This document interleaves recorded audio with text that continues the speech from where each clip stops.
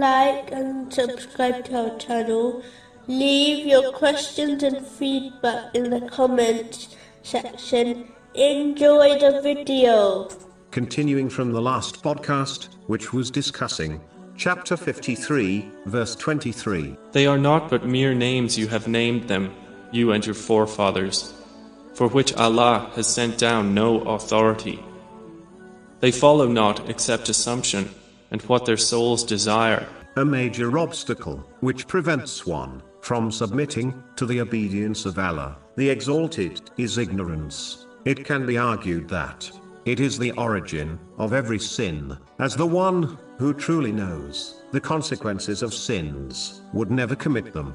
This refers to true beneficial knowledge, which is knowledge that is acted upon. In reality, all knowledge which is not acted on is not beneficial knowledge. The example of the one who behaves in this manner is described in the Holy Quran as a donkey which carries books of knowledge which do not benefit it. Chapter 62, verse 5. And then did not take it on, is like that of a donkey who carries volumes of books.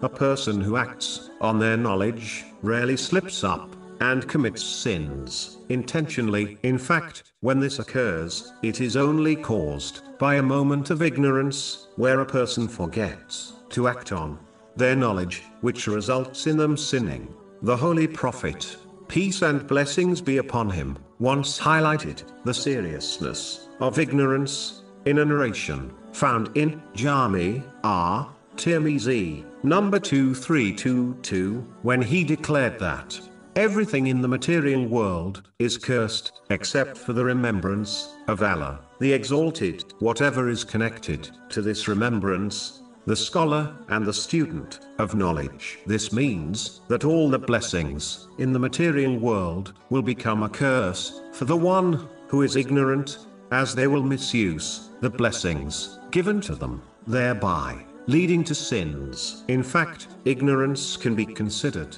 a person's worst enemy, as it prevents them from protecting themselves from harm and gaining benefit, all of which can only be achieved through knowledge. The ignorant commits sins without being aware of it. How can one avoid a sin if they do not know what is considered a sin? Ignorance causes one to neglect their obligatory duties. How can one fulfill their duties if they are unaware of what their duties are? It is therefore a duty on all Muslims to gain enough knowledge to fulfill all their obligatory duties and avoid sins. This is confirmed in a narration found in Sunan Ibn Majah, number 224.